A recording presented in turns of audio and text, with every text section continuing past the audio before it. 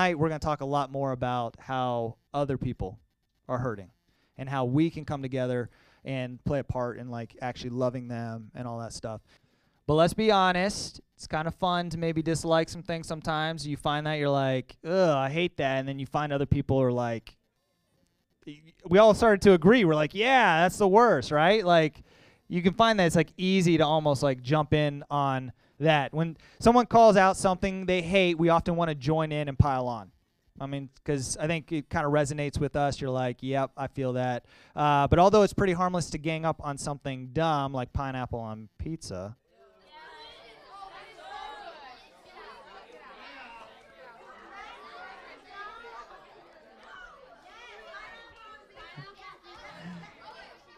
like pineapple on pizza.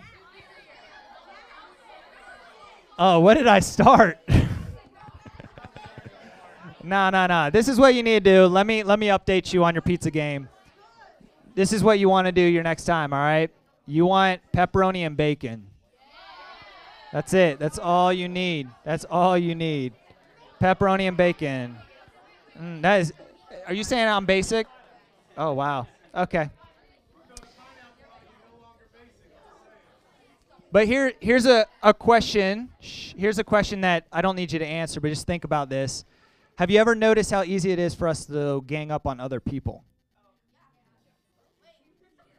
Like think about it. Like we just all kind of agreed on something. Maybe it wasn't the pineapple thing. Maybe it's something else we just heard someone mention. But, you know, it's easy for us to be like, oh, I dislike that too. I can't stand for that too. And then there's also the other side where we find how easy it is for us to maybe gang up on people because we hear something happen to someone or someone did this and that, and it's easy for us to be like, oh, yeah, I hate when they do that. Uh-oh, quiet. Cricket. My friend used to do that all the time when it was an awkward conversation, so you guys could start doing this too, is just go, cricket. You know how like that happens in movies when it's like dead quiet and it's awkward? Yeah, that's just what happened. So I want to show you, for all my Disney lovers, I have a song, a music video, I guess, or whatever, a clip. If you know it, you can sing along, but this might give a good example of how we end up ganging up on others. Can you play this? The beast will make off with your children. He'll come after them in the night. No. We're not safe till his head is mounted on my wall. I say we kill the beast. We're not safe until he's dead. He'll come stalking us at night. Said to sacrifice our children to his monstrous appetite. He'll wreak havoc on our village if we let him wander free. So it's time to take some action, boys. It's time to follow me.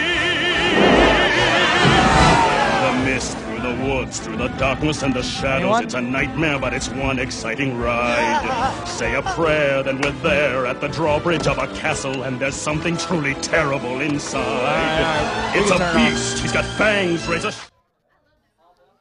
Does anyone like Beauty and the Beast? Yeah? Okay. All right, Daniel. Sorry, man. All right. So the point of this video, as you can notice, is it's called the Mob Song. All right? And what happens is you can see that Gaston, right? Is that how you say his name? I was friends with Gaston at Disney World, by the way. But Gaston, what he's doing is he's getting other people riled up, and he's forming this gang, this mob, to go after this beast, right? And it's crazy how we end up doing that sometimes. Maybe it's not like that extreme, like let's get pitchforks and like go to the classroom and be like, oh, let's get them. But, or some of you have homeschoolers, you did it at home. You're like, let's get our sister. She's the worst. No. So sometimes it's like we're just waiting for someone to make a mistake. Shh. We're waiting for someone to make a mistake so we can gang up on them. Here's a little side note. I think sometimes we do that because really we just want the focus off us. I don't know if you ever thought about that, but it's easy when you see that someone else has made a mistake and how quick it is for us to just tag team with our friends. Because it's like, you know what? I've made my own mistakes, but if I can focus on them, then no one's going to notice mine. I don't know if you've been there, if you've actually can relate, but if you really think about it, it's usually why we end up calling out other people is because we're dealing with our own insecurities. When one person is angry enough or scared enough or mean enough, it doesn't take much for their negative emotions to spread to others.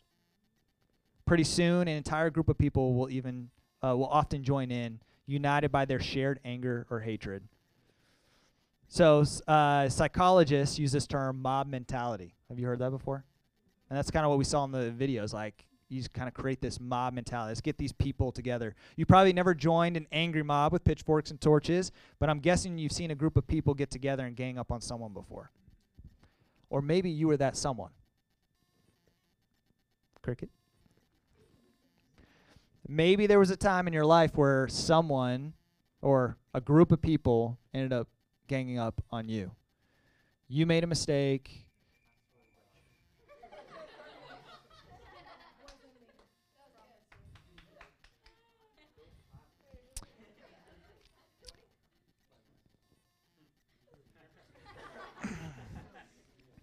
I just realized I had a mob moment. I could have gotten everyone to gang up. I was like, let's not do it. That's the bad example.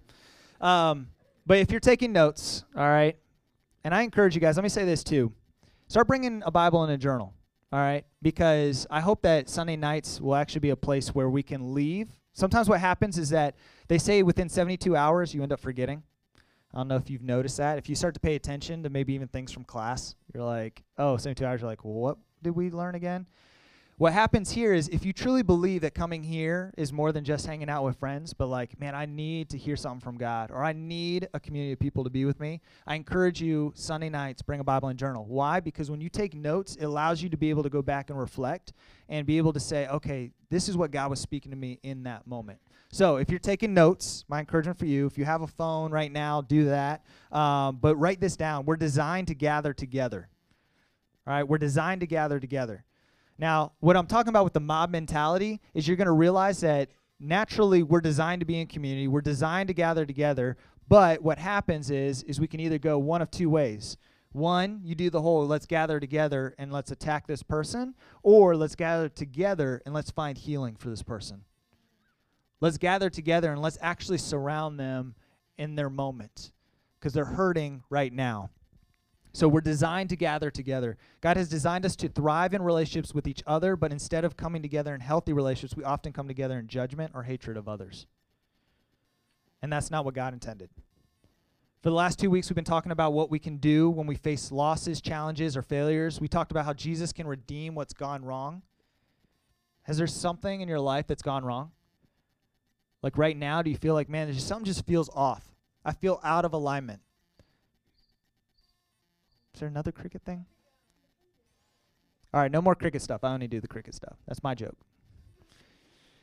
All right, so we're designed to gather together, but Jesus can redeem what's gone wrong. So is there something in your life that's gone wrong? And maybe in the past when it has gone wrong, have there been people who have surrounded you in comfort, surrounded you with love, with grace?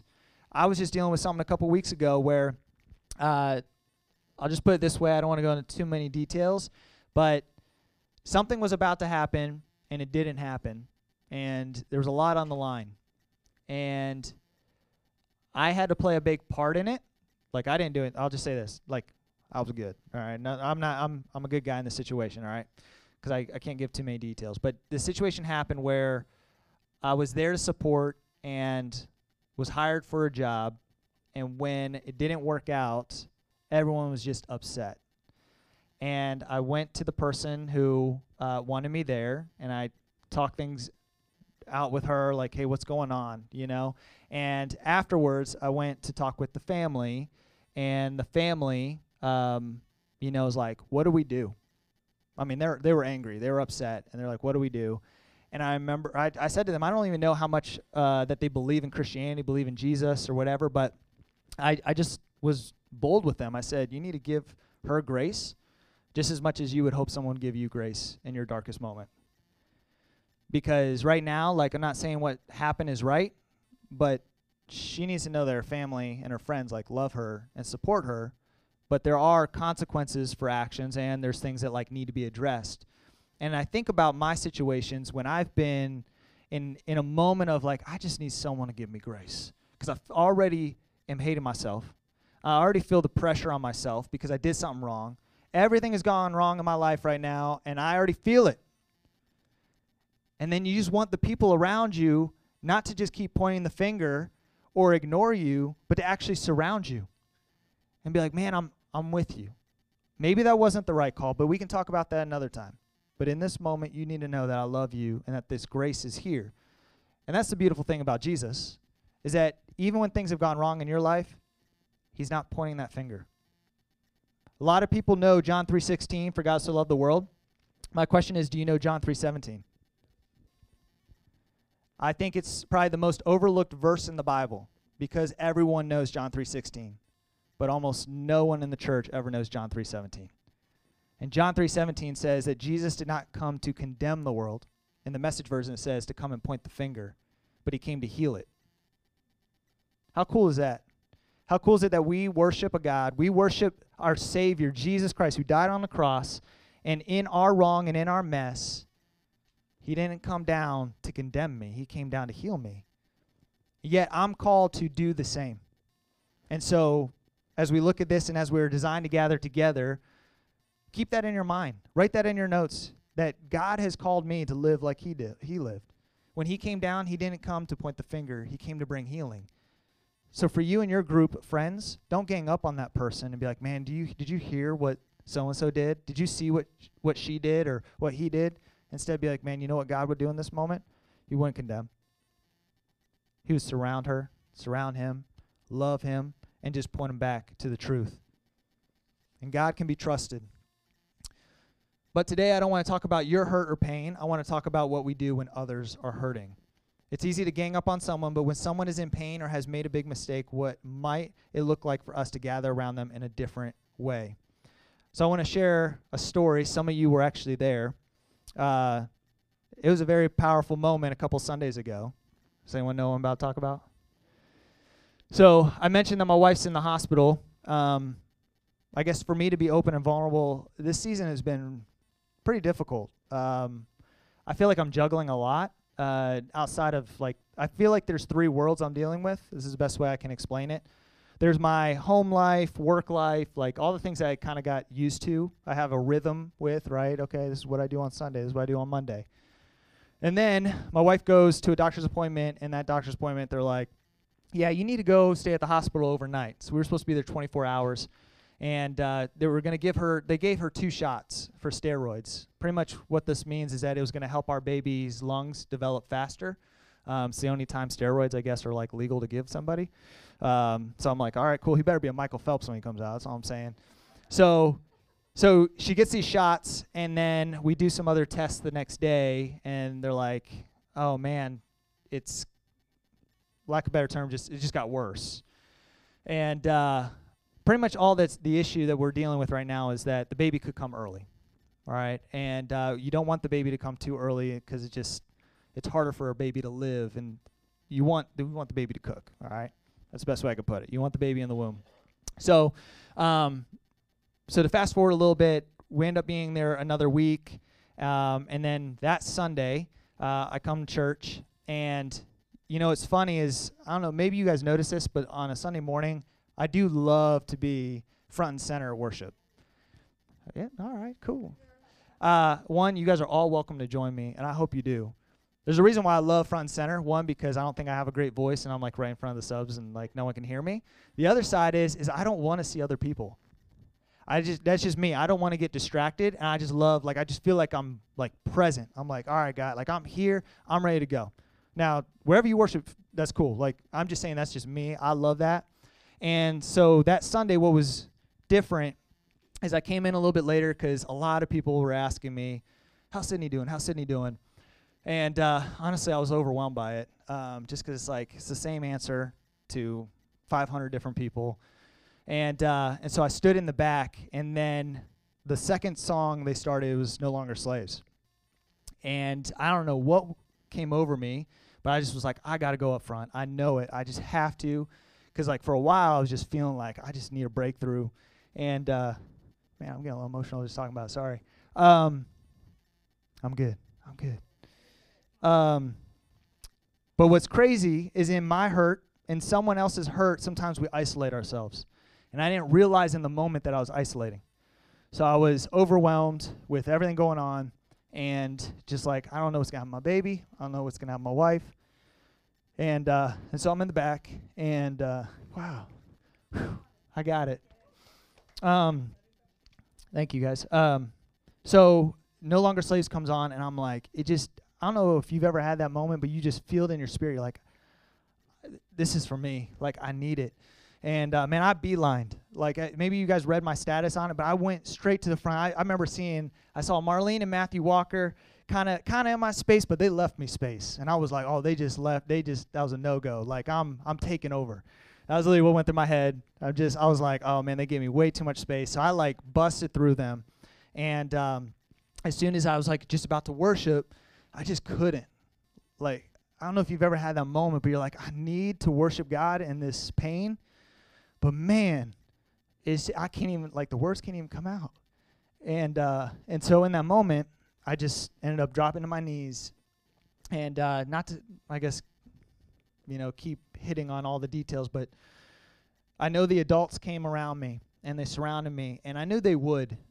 And that's a cool feeling, because I just knew I'm around prayer warriors. I'm around these amazing men and women of God. And in my time of pain, they knew what was going on because I shared that, but they surrounded me. And they lifted up my arms. And I don't know if you know this, but there's a scripture that talks about Moses when they were in battle. And every time he held up his staff, they were winning. And when his arms got tired and they came down, they would start losing. But he had two men, Aaron and Hur, come beside him and hold up his arms. And I love that story because it was in that moment when I'm on my knees and I'm crying. They're holding up my hands because I'm tired. I'm tired because just life is hitting hard. And I'm like reminded of how the victory is happening because other people came around me. I was making, like, a difference was happening in my life because others were willing to step forward and say, George is in pain, let me surround him. And then they left, that song ended, and then suddenly, I don't know, I just knew it, because this is what's crazy. I was crying so much. Maybe you've never cried before, but I've cried. And I was bending over in such a way that it wasn't tears coming down this way, it was tears going this way. Like, that was literally, my posture was just so, like, man, I just can't do this. And so just tears are just, like, falling off my eyebrows. It seems like a weird picture, but it's just the truth. And my eyes were so watery, I just couldn't see. I mean, it was just so blurry. I didn't know who was around me. But I remember feeling these little hands. I felt these little hands on my back and on my shoulder. And then I heard worship. I heard young worship. And then I heard young prayers. And it was so beautiful. And if I could be honest with you, I've been here at this church for over 5 years now. I've been a part of other ministry stuff. I've been to Christian colleges, whatever. And I would say it was probably one of the most powerful moments I've ever happened to me, but also, like, just witnessed.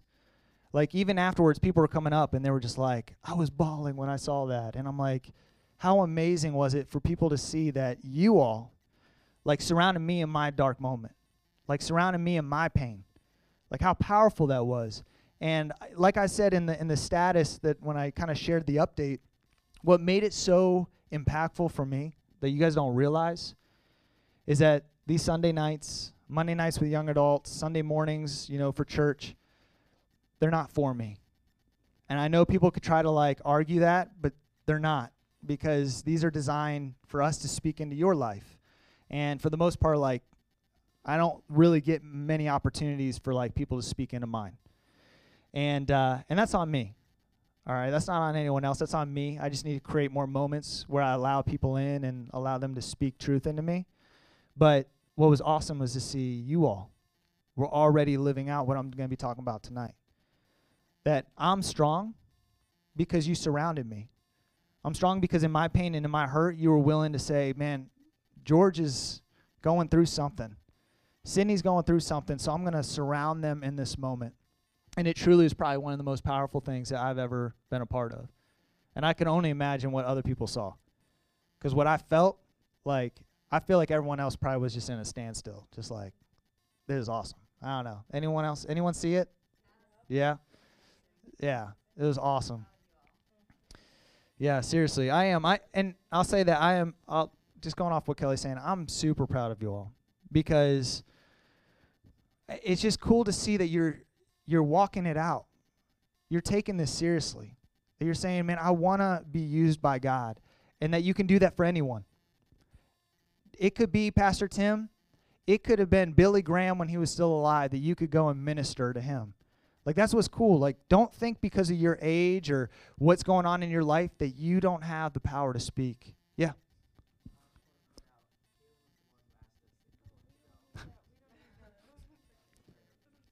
Well, thank you, Kaylin.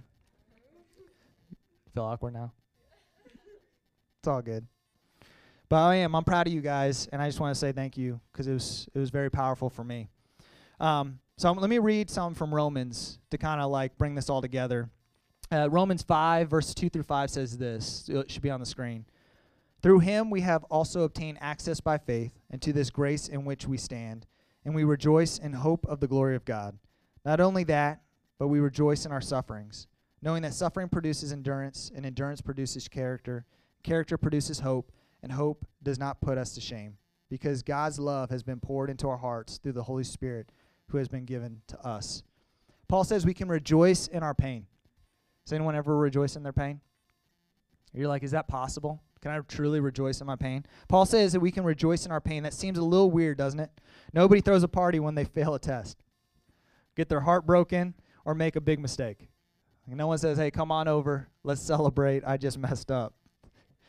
But Paul says we have a legitimate reason to find joy in our pain.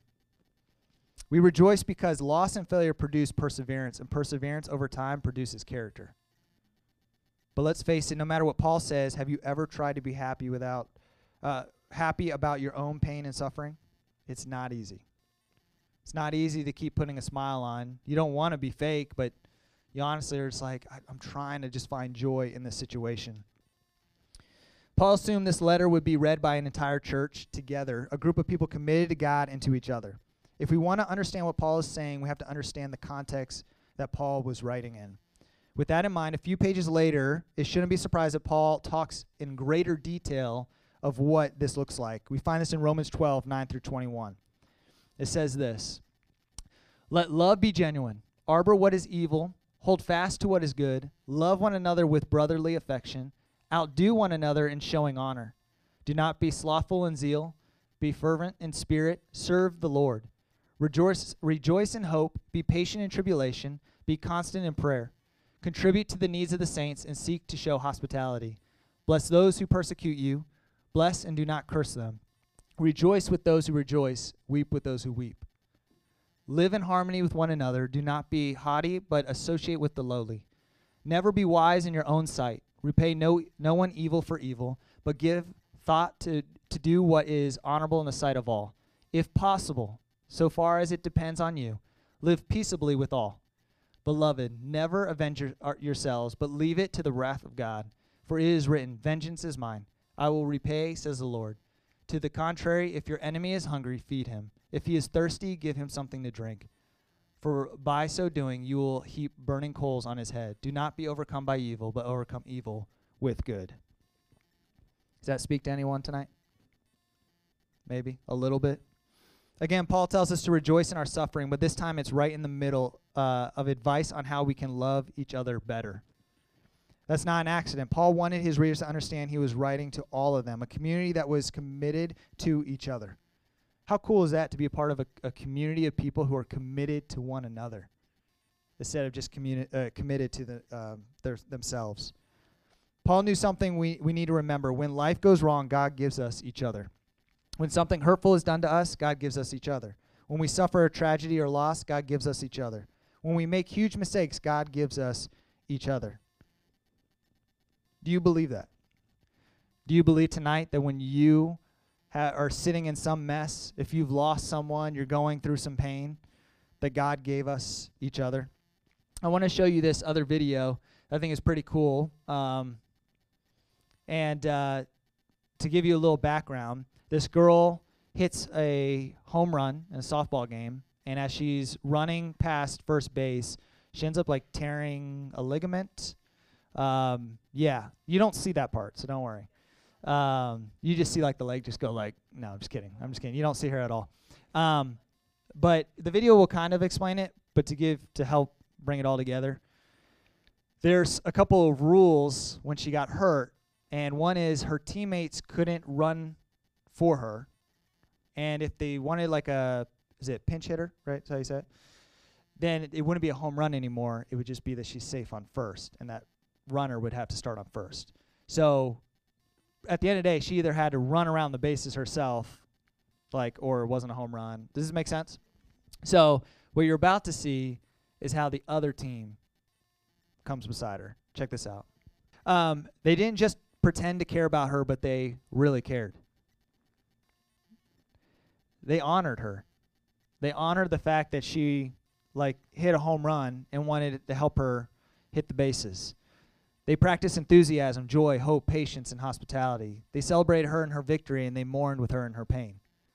They weren't too proud to help her. They refused to see her as an enemy to be hated or ignored. They saw her as a person to be loved. Every time we see someone fall, either in pain or in failure, we have an opportunity to pick them up and help them finish the game. When we do, we all win together. We all grow stronger together. We all build character together. We all model hope, joy, and selfless love to the world around us together. People were moved when they saw this. It was all over the news after it happened. And the question is why? Maybe it's because deep down we know we're designed to do life together. Maybe it's because when people saw this, they were moved knowing that's what life should be like. Instead of the enemy saying, yeah, no home run. No, she needs to stay on first. We end up doing that to people all the time. She had a great moment, but in that great moment also had a pain. Yet the other team came around her. So I want to do this. I know we only have a little bit of time, and I want to get us to our packs. But before we leave today, I want us to take a moment to put into practice something we talked about today. And if you're here today and you were hurting, then I want us to gather together again. Something that we've been doing lately is we've just been praying with one another because we believe in prayer. And maybe you're that person, like my story from a couple weeks ago, where you're like, you don't know all my details. You don't know what wrong I've done, or you don't know what pain I'm going through, but I just need someone to come surround me and lift my arms up. I need someone to help me find joy in my suffering right now. And so, Marlene, I don't know if you just want to find a worship song, we're just going to take about 5 minutes. If you will, people in your pack, in your grade, if you're new, I'm asking you to maybe be a little bit vulnerable. You don't have to share anything. But if that's you tonight, I just want to give us a moment where we can surround each other in prayer, maybe with 4 to 5 people in a group. Is that cool? And then we'll split up into our packs. All right? So let me pray, and as Marlene plays a song, I'm going to give us 5 minutes to just pray with one another. Father God, we just thank you for tonight. God, I thank you that in the midst of our pain or in others' pains, that you give us an opportunity. You give us options. We can either love them or we can hurt them. We could talk poorly about them, or, man, we could be praying for them. Father, I pray tonight as we take this opportunity now. Some of us may have come here and said, you know what, I'm hurting. You don't know all my pain. You don't know all my details. You don't know all the wrongs I've done. I just need someone to come and hold my arms up because I'm tired. And so, Father, we just give you this moment to honor you, and that people tonight, students tonight, will leave here finding your peace and finding joy in the suffering. We pray that in Jesus' name. Amen.